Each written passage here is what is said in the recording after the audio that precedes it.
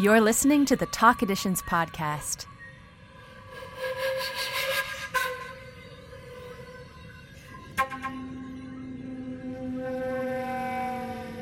This is episode 22, featuring the flutist and fearless leader of Talk Ensemble, Laura Cox, and their new solo album, Field Anatomies, which drops today, February 22nd, 2022.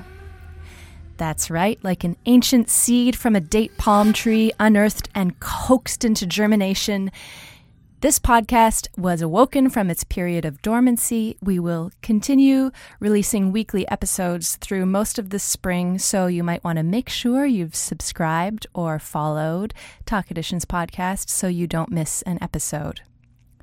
For this episode, Laura and I, Charlotte Mundy, interviewed all 5 of the composers featured on the album about their music, about space, time, and embodiment. Check the show notes for links to all of the composers' websites, since we won't be reading off bios or anything like that in this episode. And of course, there will also be a link to buy or just stream Laura's incredible album. You can also just go to bandcamp.com and search for Field Anatomies, and you will find it that way. It really is a stunning album. You've got to hear it. You've got to hear it. And these conversations were super fun. I'm really excited to share them with you. Let's just dive in. You got to go first. Oh, I do. Dang it.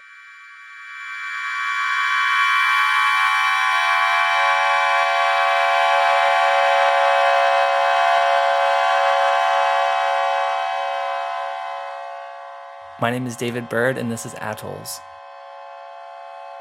Just to describe it on the outside looking in, this is a piece for 1 solo piccolo performer and then 29 spatialized piccolo performers.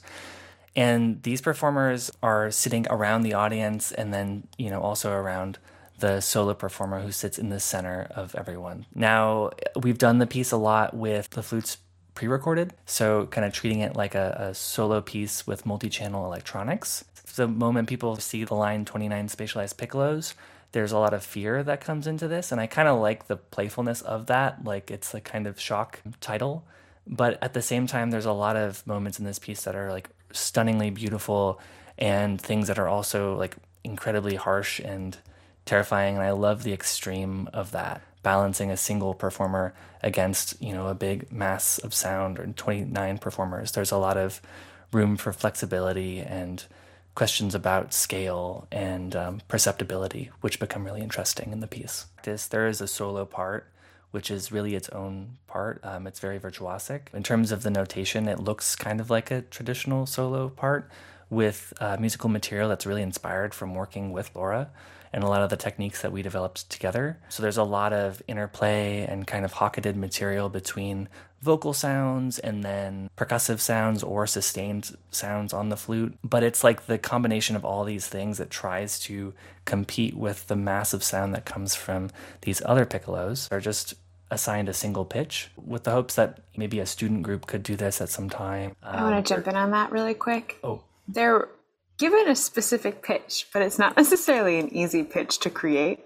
So yes, it would be an amazing thing to have a student group or something like that play, but the pitches are really specific, down to 1/100th of a semitone. So. Well, I'm trying to sell it here, and seems like you're trying to walk it back a little bit. Maybe they do they just shift their embouchure around. They think they're playing a C, but it's actually a C 1/100th of a cent sharp, and then they get it. What about that? I'm here for this, yeah, 100%.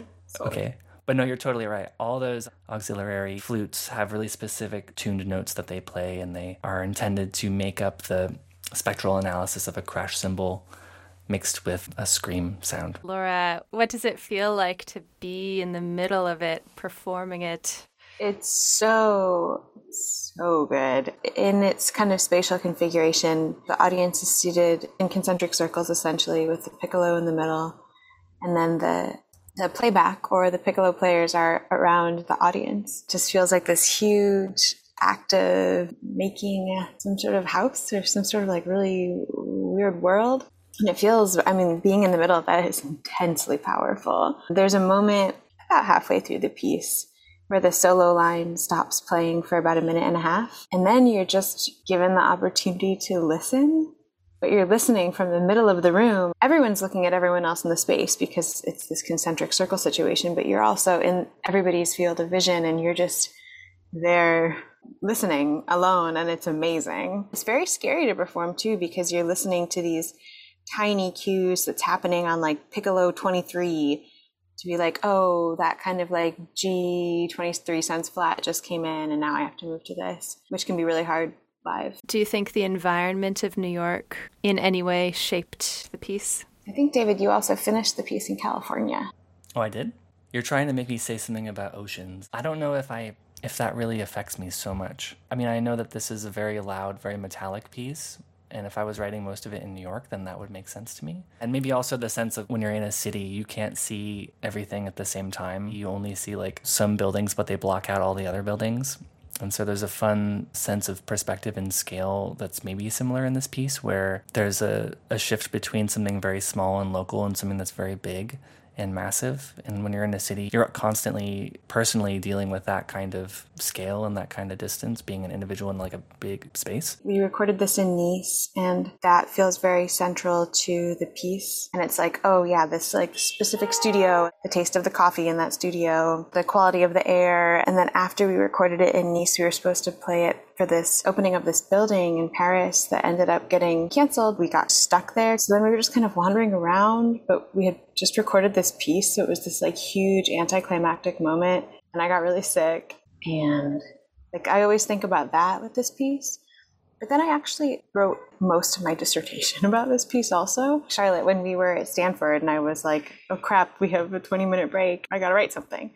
And so I think that this piece has really gone a lot of different physical places with me, a lot of different geographical places with me. It's like maybe like if I were a kid having like a blanket or something. This recording is the oldest one on the album, and it's actually from like December of 2014 or something like that, right? Mm-hmm. One thing I really admire about your composition processes is that I've definitely seen you sitting at your desk being like making the sounds with your mouth, and you're like having some sort of attack, like a translational experience, feeling through what it feels like to make the sounds as you make them. What would you say your embodied compositional process looks or feels like? For me, it's trying to empathize with the experience of being a performer and playing it, and also realizing the potential for connections between disparate material that you wouldn't necessarily see if you were just writing things out on a page. I experience this a lot in writing for woodwind instruments or with strings, where there's some kind of binary element to it of breathing out, breathing in, and there's often some extra little tricks you can do with some technique if you're doing one of those but not the other one. And so kind of following the logic of performance and following the logic of breath,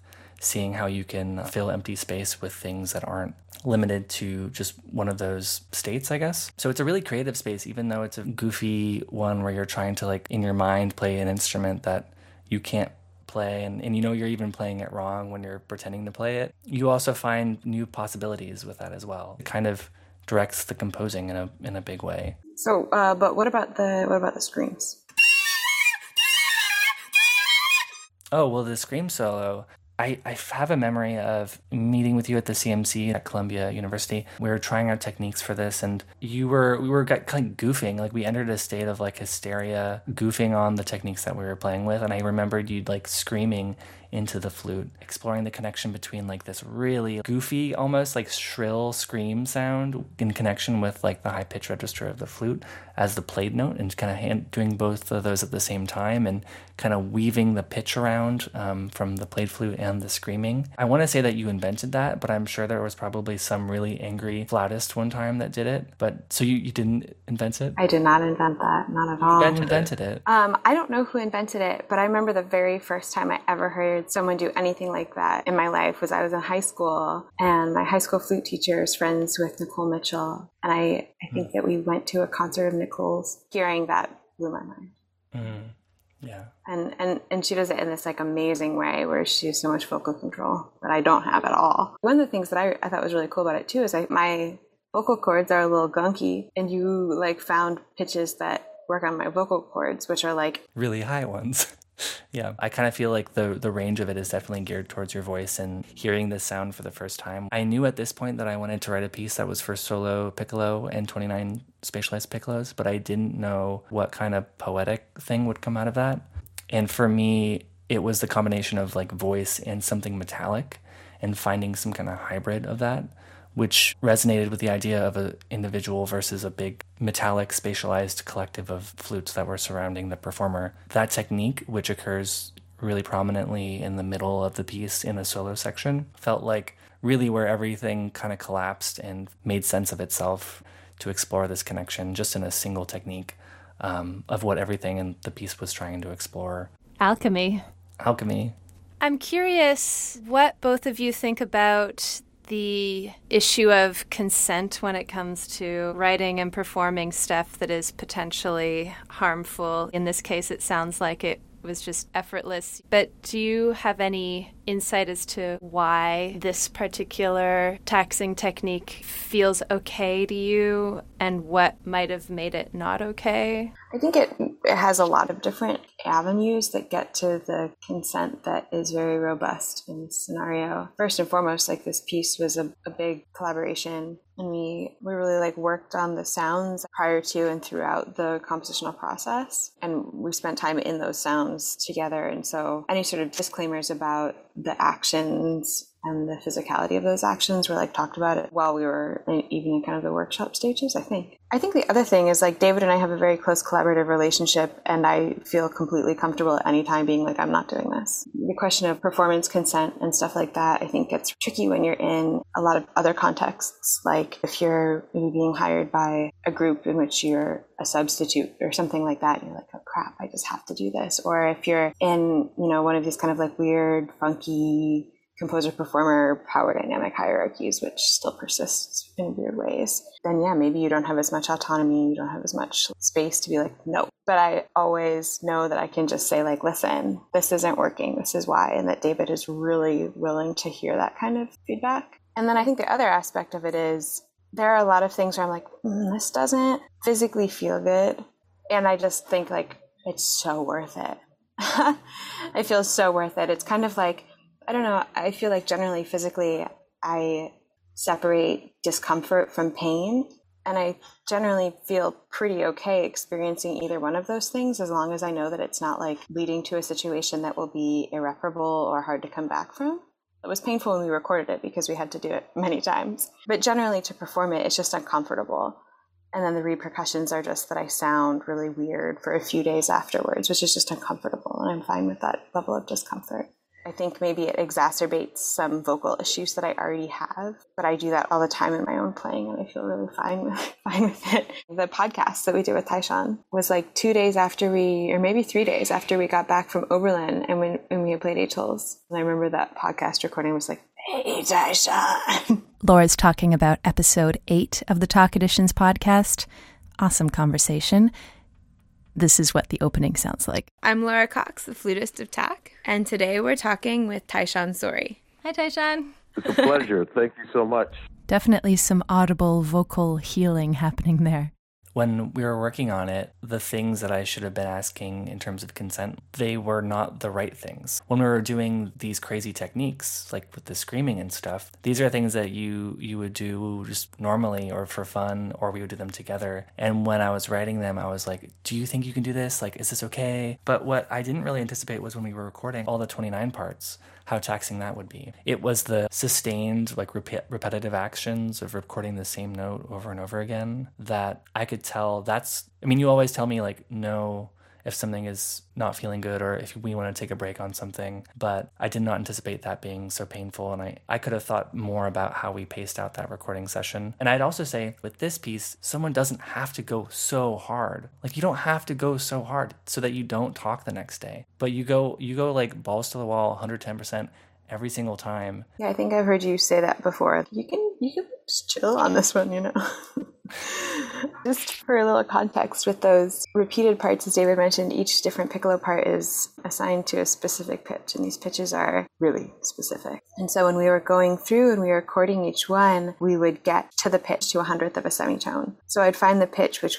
through some combination of adjustment of the instrument and adjustment of my embouchure, I'd find it against the tuner, and then I would just stop playing. I would freeze and I would stop playing. I wouldn't be like, okay, we're good to go. The cue to start rolling was I was silent because I couldn't move or we'd lose the pitch. And it is kind of amazing how taxing that was. I think the reason I got sick was because of the scream solo, because it kind of just shredded my mucous membranes, but the 29 piccolo parts themselves were really exhausting to record. Yeah, and psychologically exhausting too. Cool. Well, yeah, thank you for talking about that, because I think it's an interesting issue, and different people are in really different places about the amount of risk they're willing to take on and the amount of discomfort. And I think it's just good to have conversations about it with different people. And in different circumstances, because I wouldn't take on this degree of risk or discomfort in any circumstance. I wouldn't do it, unless it was a piece that was developed really collaboratively with someone I really trusted in a context where I really, really wanted to just throw down. If someone just wrote something like this for me and then put it in front of me, I frankly would be pissed. Yeah, and I don't think that this characterizes how I typically write either. It was totally informed by our collaboration. Having spent 8 years with the piece now, do you feel like your relationship with it has changed much? Oh my gosh. In the piece, there's a lot of feathered beaming to kind of weave between two different sounds. So you'll have like a and a kind of thing. One of those sounds happens on the flute in the piece, so it sounds a little weird in my mouth here, but I remember just getting the piece and doing a shit ton of math. Like, how am I going to fit like 16 of these impulses within a dotted quarter note? And it's been really nice to live with the piece for so long, because those practicalities are kind of just like embedded in the body now. Yeah, and I'd say like when I started writing this, I felt like I was throwing a lot of stuff at this piece, trying to throw everything that I learned from Laura into this, but also just trying to try things that I've never done before in my own music. So it felt kind of like I was rolling a big ball up the hill or something. But it's funny looking back at the piece now, it's amazing how this thing that felt so heavy and so crude in a way has turned into something that's like very elegant and graceful and actually just beautiful. I don't see any of those heavy aspects that I used to see when I was writing the piece. Now it really feels like an old, beautiful car where it's very powerful and there's a lot of combustion like underneath it, but on the outside it's just like so finely sculpted and graceful, and you don't even think that there's all that stuff happening underneath it. It's been packaged and massaged over time in such a beautiful, elegant way.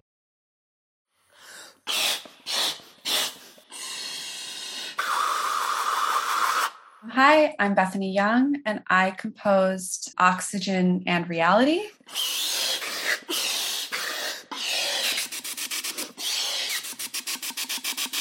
For Laura Cox, specifically.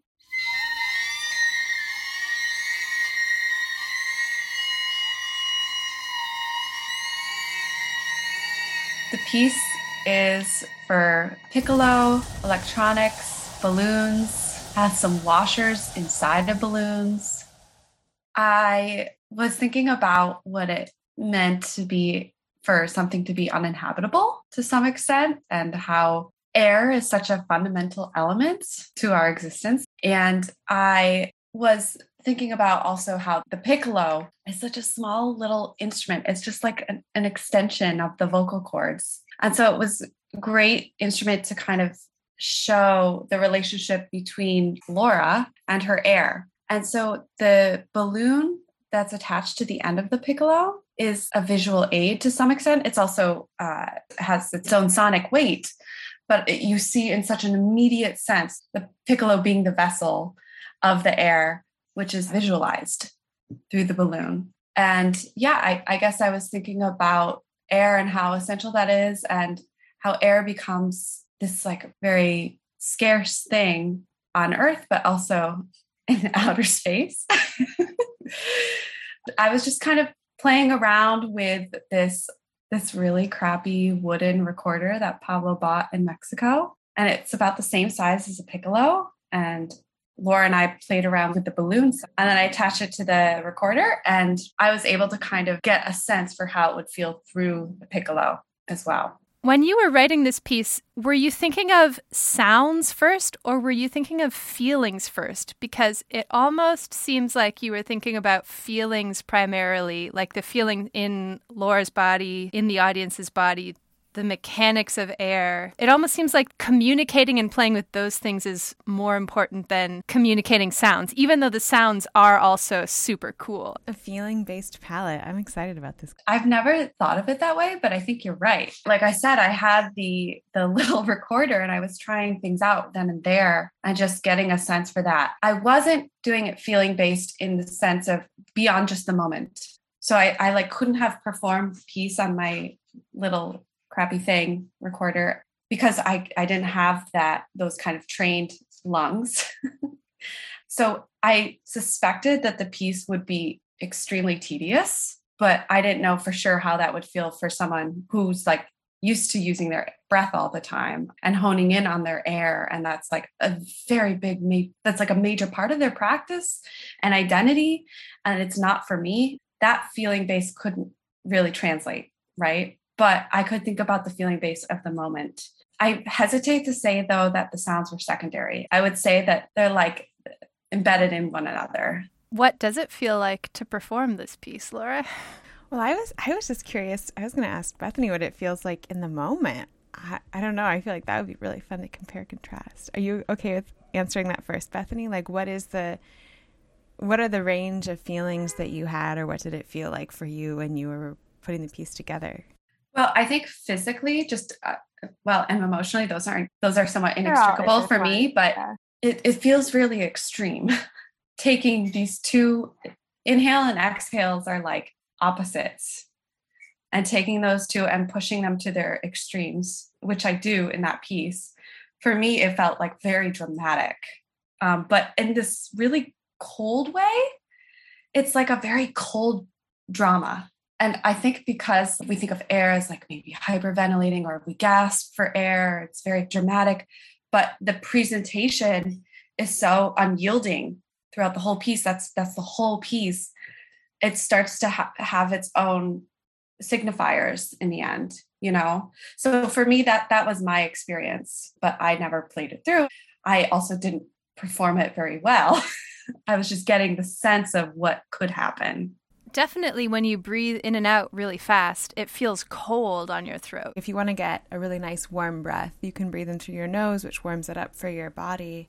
And if you're taking these inhales through your mouth, you're getting a much colder air. Bethany has in the piece really composed in when you have to breathe in with your nose, because there's not an opportunity to breathe in with your mouth, but there's still action happening in other spaces that frees up a nose inhale. And then, of course, when you do have to breathe in through your mouth, it's also really explicitly notated. So it's kind of fascinating to like put together the two different practices of a warm inhale versus a cold inhale and what that means for the quality of inhale and how it affects your body. But I think actually, Bethany, our experiences of playing it are really similar. Definitely very extreme. I think I also really hear what you're saying about cold too, like not even in a temperature way, but in, the cold drama, there's something about it that's very contained or severe. Even in the moments where the physical action is so extreme that it's almost hyperbolic, even there it's like everything is restricted into this really specific space. It's either the piccolo as a closed tube where these little moments of air are being released through the keys, and the tube is quite literally closed with the player's pinky on the end of the instrument. So you have a pressure that you're only releasing these little bits of, and then that pressure shifts when there's the balloon activated on the end of the instrument. You have this system that is incredibly contained and incredibly severe, in which all of this extreme stuff is happening. I wonder if it's extreme for the piccolo. Do you think the piccolo feels stressed out? I think the piccolo definitely feels stressed out by it. 100% it's extreme for the instrument as well. I think it's really fascinating because there's a lot of different materials involved in the piece. There's the latex of the balloon. There's the wood of my piccolo. Different piccolos can be made out of different materials. There's the metal of the hardware that's inside of some of the balloons. There's this kind of hair rubber band that we'd wrap onto the edge of the balloon to get it to stay onto the piccolo that we'd like thread through the D sharp key. And then of course there's like fleshy body material. And so you have all of these different things in the same place. All of them certainly like reach different breaking points. Like right now my piccolo has a really nasty leak. I don't necessarily attribute this to you, Bethany. This is just the wear and tear that goes with it. But certainly like the back few millimeters of the instrument are like a little discolored from the moisture of the balloon. Totally down for that. We've had balloons pop. Certainly I've had physical recalibration effects. We've had hair ties snap. Every element in the piece, I think, undergoes a large degree of duress. I love the moment at the end of the piece where Laura has to speak that bit of text and is just totally out of breath. Bethany, do you remember when you added that to the piece? Did you start with the text or did you kind of find the text later? It's been a little bit now, but I'm pretty sure I started with the text. Often why I work with text or visual elements is that it gives me a sense of structure, quite literally. And so that's kind of how the text is worked out throughout the piece. Little bits of the text trickle through more and more each time. And then at the end, you get the whole thing. It's quite a simple structure, actually. And so that the text did help me kind of organize the whole piece while also giving me this, how do I explain this? Like the intention behind the whole piece is like embedded into the text. I don't think I fully understood how out of breath she would sound when she got to that last text, the last chunk of the text. And it was just like, perfect. I think that was a serendipitous thing on my behalf. Yeah. Speaking of cold and extreme conditions, most of this piece was written in Chicago. Is that correct? Do you feel like being in that space influenced your writing in any way? I think always the answer is yes. No matter what piece, it doesn't factor in any way that I'm very conscious of, even at this minute. I can't exactly articulate what the relationship between that environment was with this particular piece. But maybe you're right, the coldness. But I also grew up in a cold place. It's actually colder. What do you think, Laura? What kind of spaces do you associate with this piece? Maybe I associate a little bit of it with Chicago because Chicago is very homey to me and Bethany is also very homey to me. So there's this, multivalent comfort of the piece. But I think that this piece really, to me, is about place in a way that Bethany kind of already referred to, which is the speculative place of some sort of like hypothetical environment, maybe outer space, in which there's a huge issue with air. And that has to be something that's reckoned with. There is something very spatial about the piece, though. The instrument is close-mic'd. It's a cute instrument, just saying. And we're making the piccolo into this really vast, expansive thing, especially with electronics, which is all like my heaters and freezer in Chicago. So there's where Chicago filters in. Seriously, that's big. But it has this sense of like infinite space. That is my baby. It's hungry. Sorry, just give me a second. That's cool. Hi, Solaris. Hi, Solaris. Hi, Pablo. I also have a cat on my lap right now. Nursing plus Jiro. Oh my God, this is so sweet. Oh my God. Yeah, okay. To me, it almost feels like this piece, it takes place inside a body, the body of the listener and the body of the performer. And it's cool to think that it's at once in the body and intergalactic. It's like you're kind of like floating through space. So everything would be kind of like you couldn't really conceive of how large your environment is. And you have to have such a small scale focus on your own body, or otherwise you will perish because of lack of oxygen. Yeah, totally. That makes sense.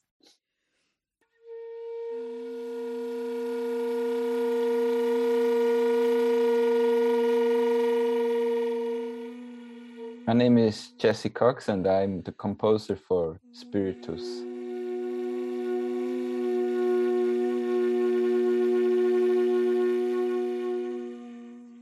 So Spiritus is a piece where I explore a bunch of difference and summation tone chords on the flute created by singing and playing, followed by passages of musical pitches where basically the pitches are supposed to be coming from those chords, which I see as spaces at that point.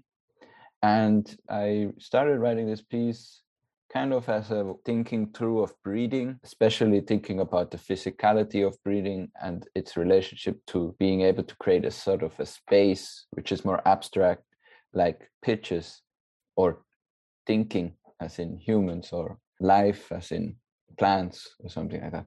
So I just wanted to go through that question with the flute. Cool. Did you say that the chords you think of as spaces? That's right. The chords are spaces. Yeah, that's just how I've been thinking about it lately. I think it's just a different approach to thinking pitch, where each pitch is a probability of a space. So if you have a sum and difference tone, firstly, it will always be slightly different because of acoustics of the room or some kind of micro tuning change. And then secondly, some of the pitches won't be perceived as individual sounds. They will be perceived as this cloud of sound. And then when Laura is playing the fast passage, it's kind of like she's moving within this cloud of sound. So in that sense, it's kind of like moving through a space. When you compose using those spaces, do you feel yourself moving through the spaces or changing shape as you write in the different spaces? Yes, actually spaces really do change the body shape. That's what I learned actually very strongly in The Sound of Listening, a piece I did for Issue Project Room. But this piece is an older piece, and Laura actually changed my mind of what is possible because she was able to play those complex collections of sound with some and different tones that also happen in the room, and then really listen and tune the passages after to that sound. And this blew my mind. I never thought it was possible, so I'm going to write a new work where we will explore this further and really travel the spaceways, so to say, and we will do this it will be like a flute solo within a piece for Sonora Orchestra, which will be premiered probably towards the end of this year. Sweet. That's very exciting. So excited. I think it's really amazing in the piece too. Like there are these things that come back, but they come back in different ways. You can really physically feel the different spaces that get created. I think that's one of my favorite things in music in general is like when through the act of making music or even just like thinking through what's going to happen when you do play it. But especially, of course, when you play it, like you kind of construct alternate realities or different planetary conditions or things like that. It ends up being especially effective on flute because breath is so central to the sound of the instrument that literally you end up being in this situation, where you're like creating a space where you're like, okay, the difference tones are happening like this. So what does that mean about this space? But you can control them out yourself anyways. So you can kind of create the architecture of the space that way. But then you're also kind of creating the like composition of the atmosphere, like the chemical composition of the atmosphere through how you engage with the space that you've created with your breath. It's like such a cool multi-layered spatial experience, this piece. Laura, did you have to change or rethink in any way your relationship to breathing through this piece? Yes, I think the answer is yes. There were adaptations to the way that I normally breathe in a given performance that I think this piece maybe asked for, or maybe I asked for in the context of the piece. I'm not sure what the chicken egg situation there is in terms of that relationship. And I think like you hear on the recording, the breath, Jesse's really beautifully notated these kind of like bar lines and commas and space between, gestures or measures. And you can hear on the recording the amount of breath that's happening there. I didn't want that to be like hidden or edited out or kind of falsified there because it feels like such a way of physically tracking the space. And I think normally in flute life, a lot of people who are using their breath to produce sound life, it's all about like hiding that inhale that makes the sound. But I think that for me, at least in this scenario, the inhale is really important. And so I think part of the reflection on the relationship that I have to breath with this piece is just kind of really being okay with taking the time that I felt like the breath warranted and taking the time to breathe within this space that has been created. I think to create this space where it feels like you would have to breathe in a certain way and then take a normal like flute preparatory anacrusis breath would feel like a weird slippage out of the environment that you've made. Jesse, where were you when you wrote this piece, actually in geographic and maybe climatological space? Where were you, and do you think that had any effect on what you wrote, or how you wrote? I was in New York actually at that time, and I don't know if it did. It's been a while, so I kind of don't remember very well. How do you feel like your approach to composition has changed in the time since you wrote the piece? It's interesting because I think something becomes clear after you keep writing music about what you were looking for, maybe. But I think probably that is retroactive. I'm saying, oh, I was interested in spaces, but maybe it was just what the material was saying. I don't know. It's hard to say, why you choose certain steps in that direction. And this piece now for me is definitely tied to the way Laura is playing it, because that's how now I'm thinking about, that's what influenced my way of thinking about the material and the way I'm talking about it right now. So I cannot actually move it back into that time, because I think it was a different piece. And now that's why I want to write another work and just keep seeing what this means, that there are spaces that are being created. I also really like this notion of hearing the breath that is necessary to make the music, or the labor for the music. So yeah, I don't know. I have nothing concrete to say about it. Non-concrete is often the most exciting, I think. Yep. Jessie, I'm kind of wondering, we were talking about the breath and we were talking about the physical labor to make the sound. Like, when you were composing the piece, did you have any sort of embodied practice when you were composing it? It's interesting because for me, the phrasing in this piece is thought like breathing. So this is why it's this space and then movement. These were the two aspects of breath. So that's how breathing happens. But of course, when you compose something like this, every time I write a space or a chord, like with the resultant tones and stuff like that, I kind of calculate what could come out, because I kind of want to know, so that I can then write pitches that could be there. And then somebody as brilliant as Laura comes along and actually can tune it in a way where it is there, which is kind of interesting to think about the relation to composition in that instance. But so then it's very different temporality, right, that you are feeling or are experiencing, because this piece has so much labor. Every second or every sound in the piece is in relation to another one, and all of them have overtones and resultant tones. So you have to know what is their relationship. So you try to investigate that and calculate. So in terms of breath, you kind of have to go into other directions of time. For me, every time I write a piece, it's kind of a breathing, in the sense of thinking. Maybe I should say it like that. Just full stop there. Yeah. Wow. I'm going to be spending the rest of my day thinking, really in my head about, am I thinking with my breath right now? We've been asking people about space in all of these interviews, but space always happens at a time, too. Space unfolds in time, and it's hard, actually, to talk about space without also talking about time. That's right. It's impossible, actually, because without it, they're not alive. So they're not really spaces. And that's the thing about the breathing. When you create the sound, it's kind of like this cosmic microwave background, which I have in my Zoom where we just recording this. That's kind of like a one way of looking at the space, but you cannot really know the space if you don't actually activate it. So the breathing is an activator of those blueprints, which is the musical score for the cosmic microwave background. And the activation, the breathing, or whatever you want to, the movement of the phrases in Spiritus, that is actually where you really get a sense of the space, because if you just hear the flat representation, it gives you a color or something like a flash, but you cannot really experience it as space until we have that brilliant flutist who can fly through the space, because their ears are so good and the control of the instrument. Yeah. Wow. I feel very satisfied. I do too. Yeah. And I guess you can't think without breathing.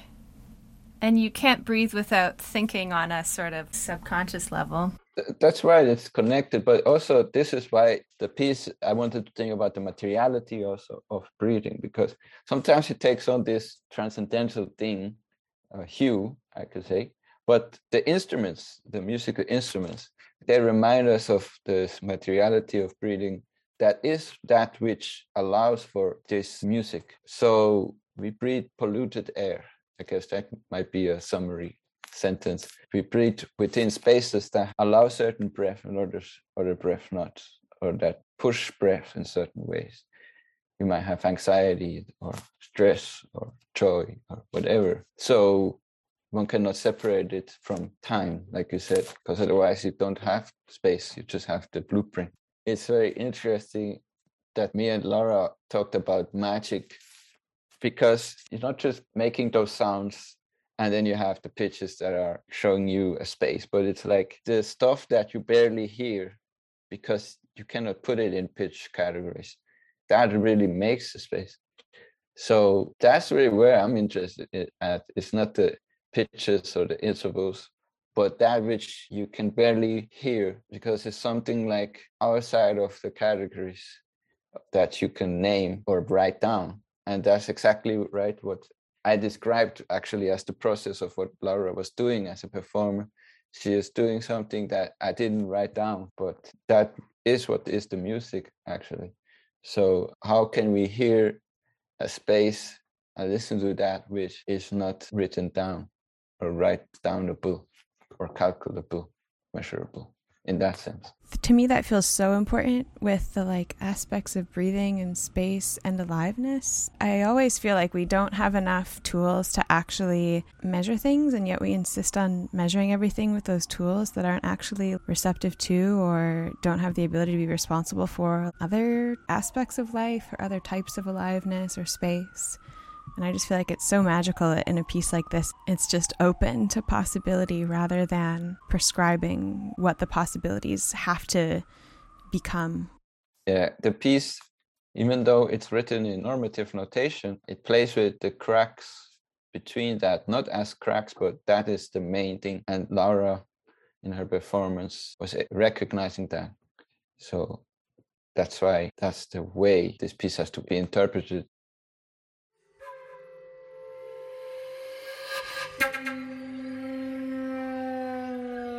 This is You'll See Me Return to the City of Fury by me, DMR.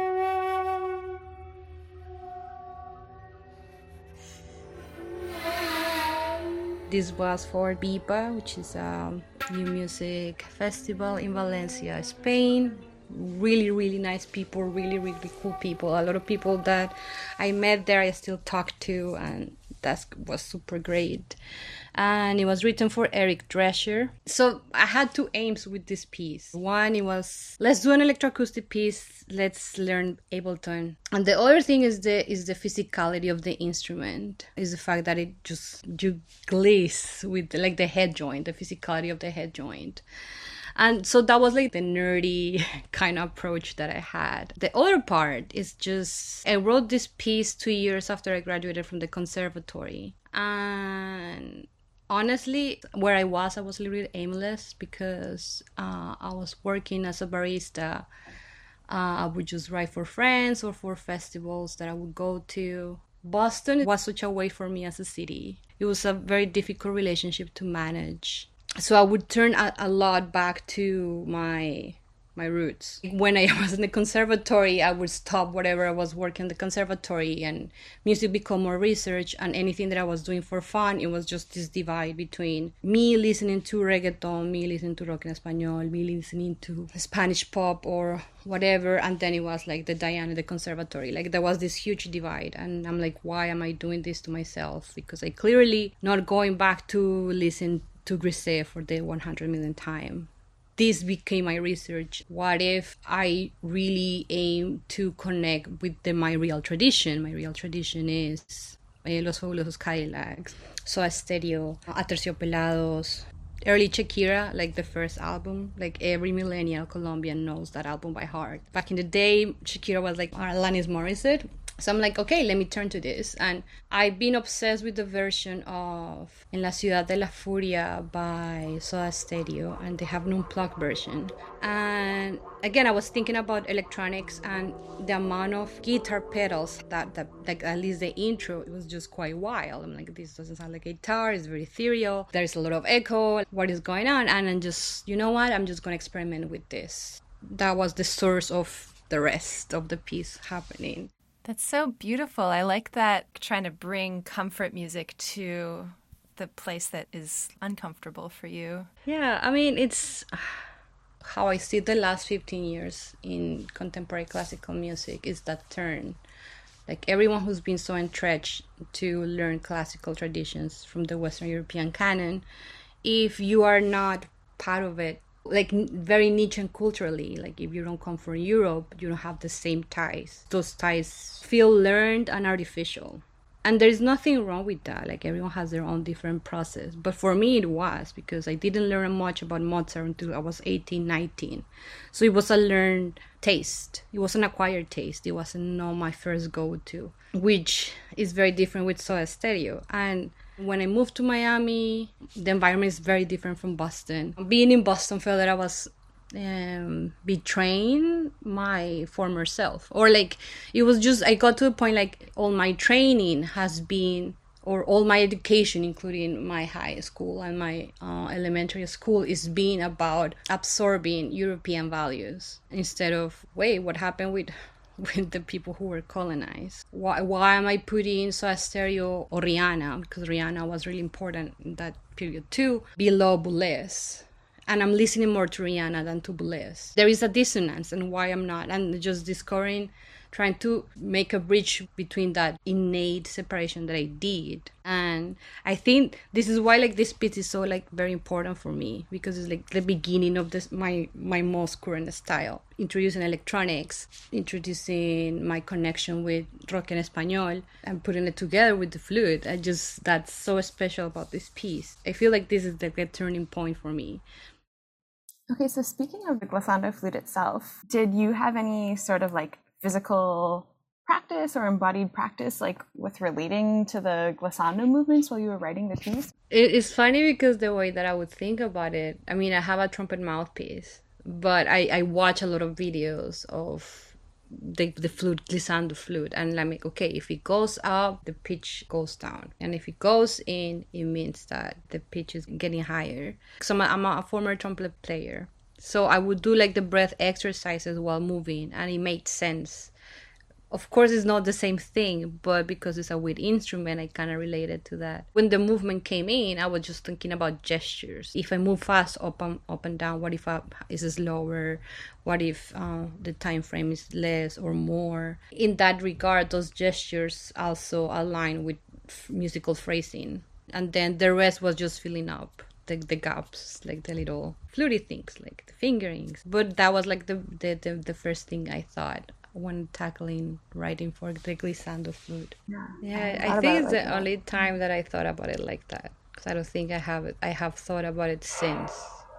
And that's like why it's so special, the glissando flute, because it allows to think outside what would you normally do with a flute with a regular head joint. I mean, I wish there was more information out there about the head joint, because sometimes, I mean, I didn't know you can go a perfect fourth. I'm like my limit. I limit the piece to minor third. It's honestly probably safer. I'm like, okay. I mean, I do for like the pitches that I use are like the actual melody of the song, so a stereo song. And it was just, how can I make this not sound like the song, but also kind of recall that too. We should play like a little clip of the song.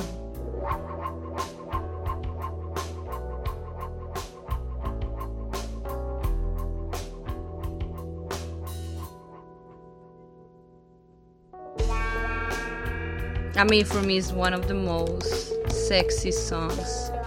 Totally. Do you think that the flute piece is sexy? I think I'm an angsty composer. I feel that I have a lot of anger, which I don't see it as a bad thing necessarily. It's just I feel that there is something about my music that is either angry or nostalgic or both. It's part of my mental state. I mean, half of my life has been in the US and half of my life has been in Colombia. So I don't feel that I'm Colombian enough, and I will never be American. Not because, I mean, I love the US, has given me so much. I have accomplished things that I never thought I would.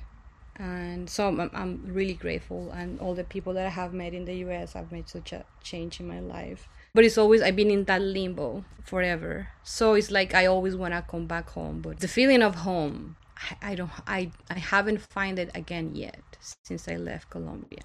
And I think that's part of me that is very angsty. And also you start to learn how the system sees you, and you didn't know, like you were so naive that you really thought that just working hard you would get far. And that rings true for a lot of people.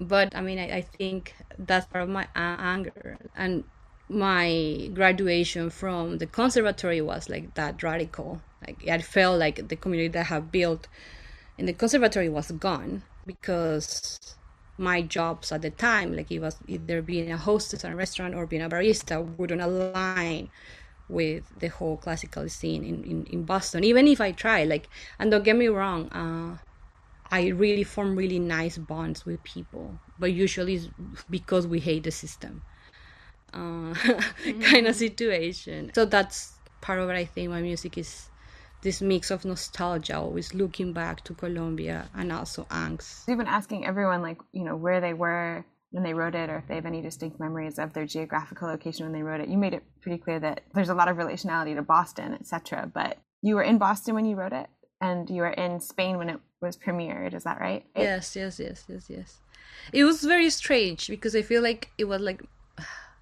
part of me was like very radical in the approach. I mean, radical for me, I'm not saying there's a radical life changing it, no. But for me it was. And it was actually funny to go for the first time to Spain, which is my main colonizer country. And that was another, like, it was like this weird sensation of home with the colonized culture, and also aversion. It was weird. Everything made sense though, like it's making a statement in a European soul about the music I want to do. That's so fucking intense. Laura, tell me about your relationship to You'll See Me Return to the City of Fury.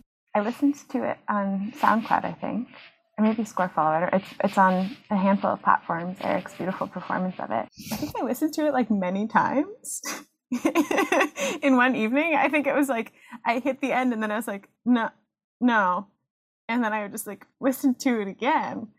And then I think the next morning I wrote to DMR and I was like, I listened to your piece like 25 times last night, and would you be okay if I played it? Because it just like got into my brain. I don't know. It's an amazing piece. Eric's performance from Vipa is beautiful. And then in learning it, I actually started learning it without the glissando head joint, because I was shopping around for one for a while. And the glissando flute, how it works is it's a head joint that Robert Dick has invented, and it's really amazing. There's kind of like a cutout in the head joint, and then there's a slat under the cutout and a wall on the back of that slat, and the embouchure hole itself is kind of attached to the slat and the hole, so you kind of move back and forth, and you're really changing the length of the head joint tube, so you're shifting the length of the overall instrument, which gives you the ability to kind of move up and down about a fourth or a fifth, depending on how else you amplify that change. And I have kind of my flute itself is like a little strange, and so that I couldn't find, and I kept looking for a head joint that fit into my specific instrument, which was too small. So I had been practicing DMR's piece without any of the head joint stuff. And then I got a call from the Flute Center here in New York, and they had like a weird old flute from the early 1920s that has the same fingering system as my flute, which has a kind of reversed old fingering system. And they were like, do you want this? It's like $500. And so I bought this old flute, and magically the glissando head joint fit in this flute. So it was just this like perfect thing that happened. Tendrils of like flute fate came in and were like, here's the things that you need to actually play this correctly. I do believe like there is some type of magic when serendipitous things happen. Yes. Or, like things start lining up. Like, and it's just small things. Yeah, no, it's so true. And to like attune yourself to be able to listen to those small things and like, oh wow, something really magical just happened. I feel like that's really important for cultivating more magic stuff. I am Joan Arnau Pàmies, and I wrote Production Schmittel. So this piece, Production Schmittel, originally it was a commission by this ensemble in Spain, and they asked me to write a piece for flute, harp, accordion, and electronics. And the truth is that, and Laura, you may kill me for what I'm about to say now, but the truth is that there isn't much late 20th century music for flute that was like life-changing for me. And I felt like, but I like this instrument. I like the way that you produce the sound, like the actual physicality of it, So I thought I should do something that explores the flute in ways that it goes really in depth with all the possibilities. And I didn't want it to be like beautiful in this sort of cliche way. I wanted it to be a rough and kind of brutal piece, for an instrument that usually it's not heard this way. Mm-hmm. To accomplish that, I had to decouple all the different parameters of the sound production to be able to achieve these results. Yeah, I'd really agree that it could not absolutely be written in traditional notation. Could you describe the different parameters that you decoupled? Yes, of course. There's like the phonemes, the actual phonemes that you produce with your mouth. There's the amount of air, the speed of air. There's like the rotation of the instrument. There's the fingerings, obviously. The pressure of like the muscles around the mouth. So it's very specific. And when I wrote the piece, I actually got myself a flute and I just did it. I just picked it up and I'm okay, I want this, and that's what I'm doing. I'm like putting the mouth like this. I'm putting, like this is the fingering, this is the air. I'm going to write it down. You were totally successful in writing a piece that sounds kind of brutal too. It's beautiful in its own way, but it sounds like it might be brutal to play too. What does it feel like to play? I think the brutal aspect of playing it certainly comes in learning it. Once it's learned and it feels kind of like physically ingrained, it is very kind on the body. Especially when we were working on it, I learned a lot about the phrasing, I guess, that you're creating in these gestures. And that just made it more idiomatic too, to be like, oh, there's this one again. There's this one, but this is happening. There's a time shift, but we've brought this back. It sounds like for both of you, the piece was kind of an intellectual puzzle and a physical, like, coordination puzzle. Yeah. Some of these things, when you put them in the same place as one another, the effect that you'll have is not, oh, there are two things in the same place as one another, but you'll get a result that is exterior to those two things because of how they combine, or you'll get something that kind of cancels itself out almost. Correct. I mean, I think that this is the right approach to understand this music. I was not so interested in telling you this is the sound that I want. It's more like this is the situation, and you have to do these two things. And when you do these two things, a third thing happens. And ultimately, I think that it has to do with the fact that, especially at that time, this was like written in 2014. I was very interested in managing very unpredictable materials. I got tired of writing music that I knew always how it would sound under all circumstances. I think that this is the core of experimentalism. Totally. It makes music way more fun. When you go on stage and you're like, oh, many things could happen in the next hour and a half, and we'll see. We'll all find out together. Yeah, gotta get friendly with the unknown. Yeah. I think that you have to be somewhat brave. I mean, I know plenty of excellent musicians who don't feel comfortable in that position, and that's why when Laura sent me the email, and was like, hey, I want to feature this in my album, I'm like, awesome. I already heard your performance when you did it in New York. And I was like entirely confident that you would do an excellent job and that it would be great. With your help, I will say, with his help. And I truly mean that. It's truly an honor that you did it. Well, thank you. I mean, seriously, it's a really foundational piece in how I, since learning it, have continued to approach the instrument, which is like the most exciting thing, to have a relationship like that with a piece. One of the things about the piece that's really cool too, even as a solo piece or solo with electronics, is because from looking at it, you're not getting an immediate sense oftentimes of pitch other than the vocal pitches that are notated on a traditional staff. But the multiphonics that come out, or the pitches that come out of the fingering staff, it's kind of a tablature notation. I wouldn't say it's tonal, it's certainly not tonal, but to me it feels very tonal. Right.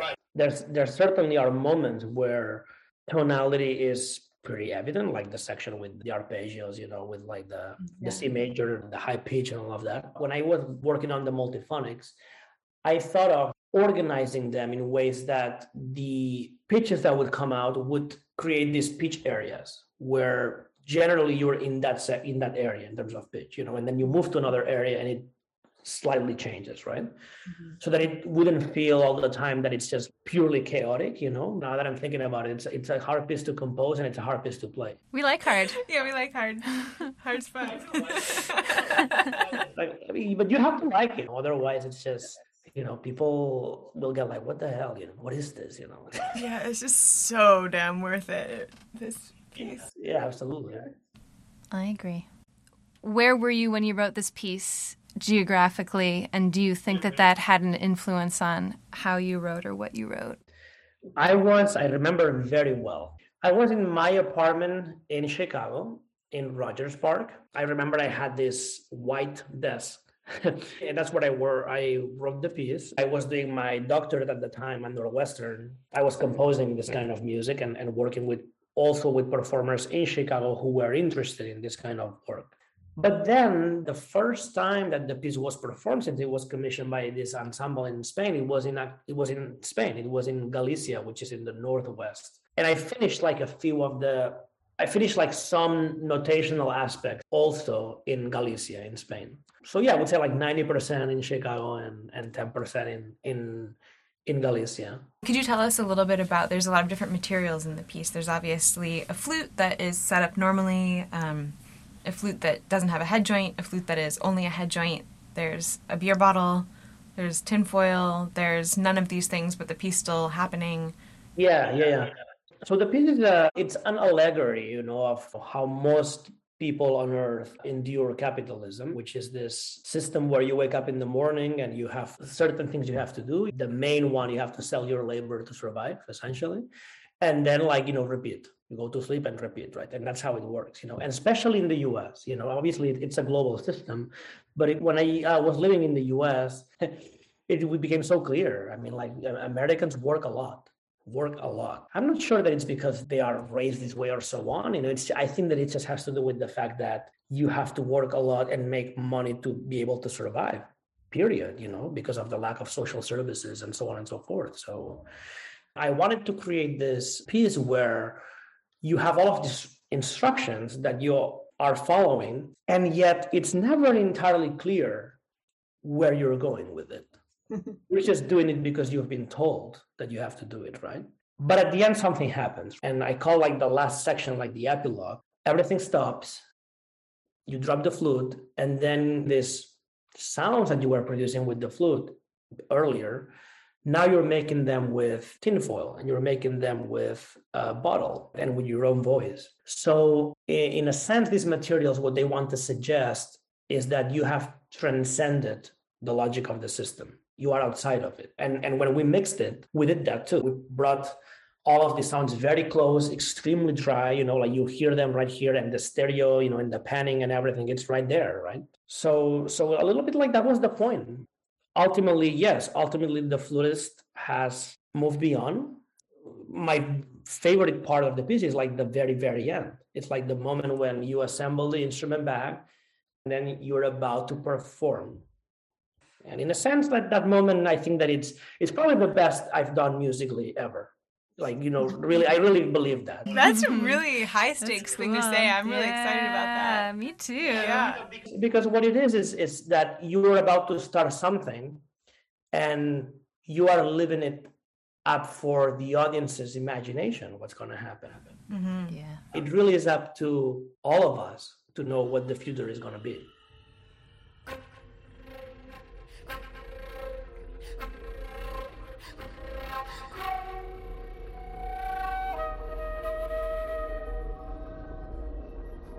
This has been Talk Editions Podcast Episode 22, featuring Laura Cox and the composers of Field Anatomies, David Bird, Bethany Young, Jesse Cox, DMR, and Joan Arnau Pamies. This episode was produced and edited by me, Charlotte Mundy. If you want a future with more Talk Editions podcast in it, please share the podcast with someone, leave us a 5-star rating on Apple Podcasts, and a review would be awesome. Our most recent review comes from Captain Haddock, who writes, "This concise podcast features sparkling conversation about the artist's journey and artistic process. Listen whether or not you think this music is for you. The impact is much broader than that." Thanks, Captain Haddock. So go listen to Field Anatomies. We'll see you back here next week. Thanks for listening.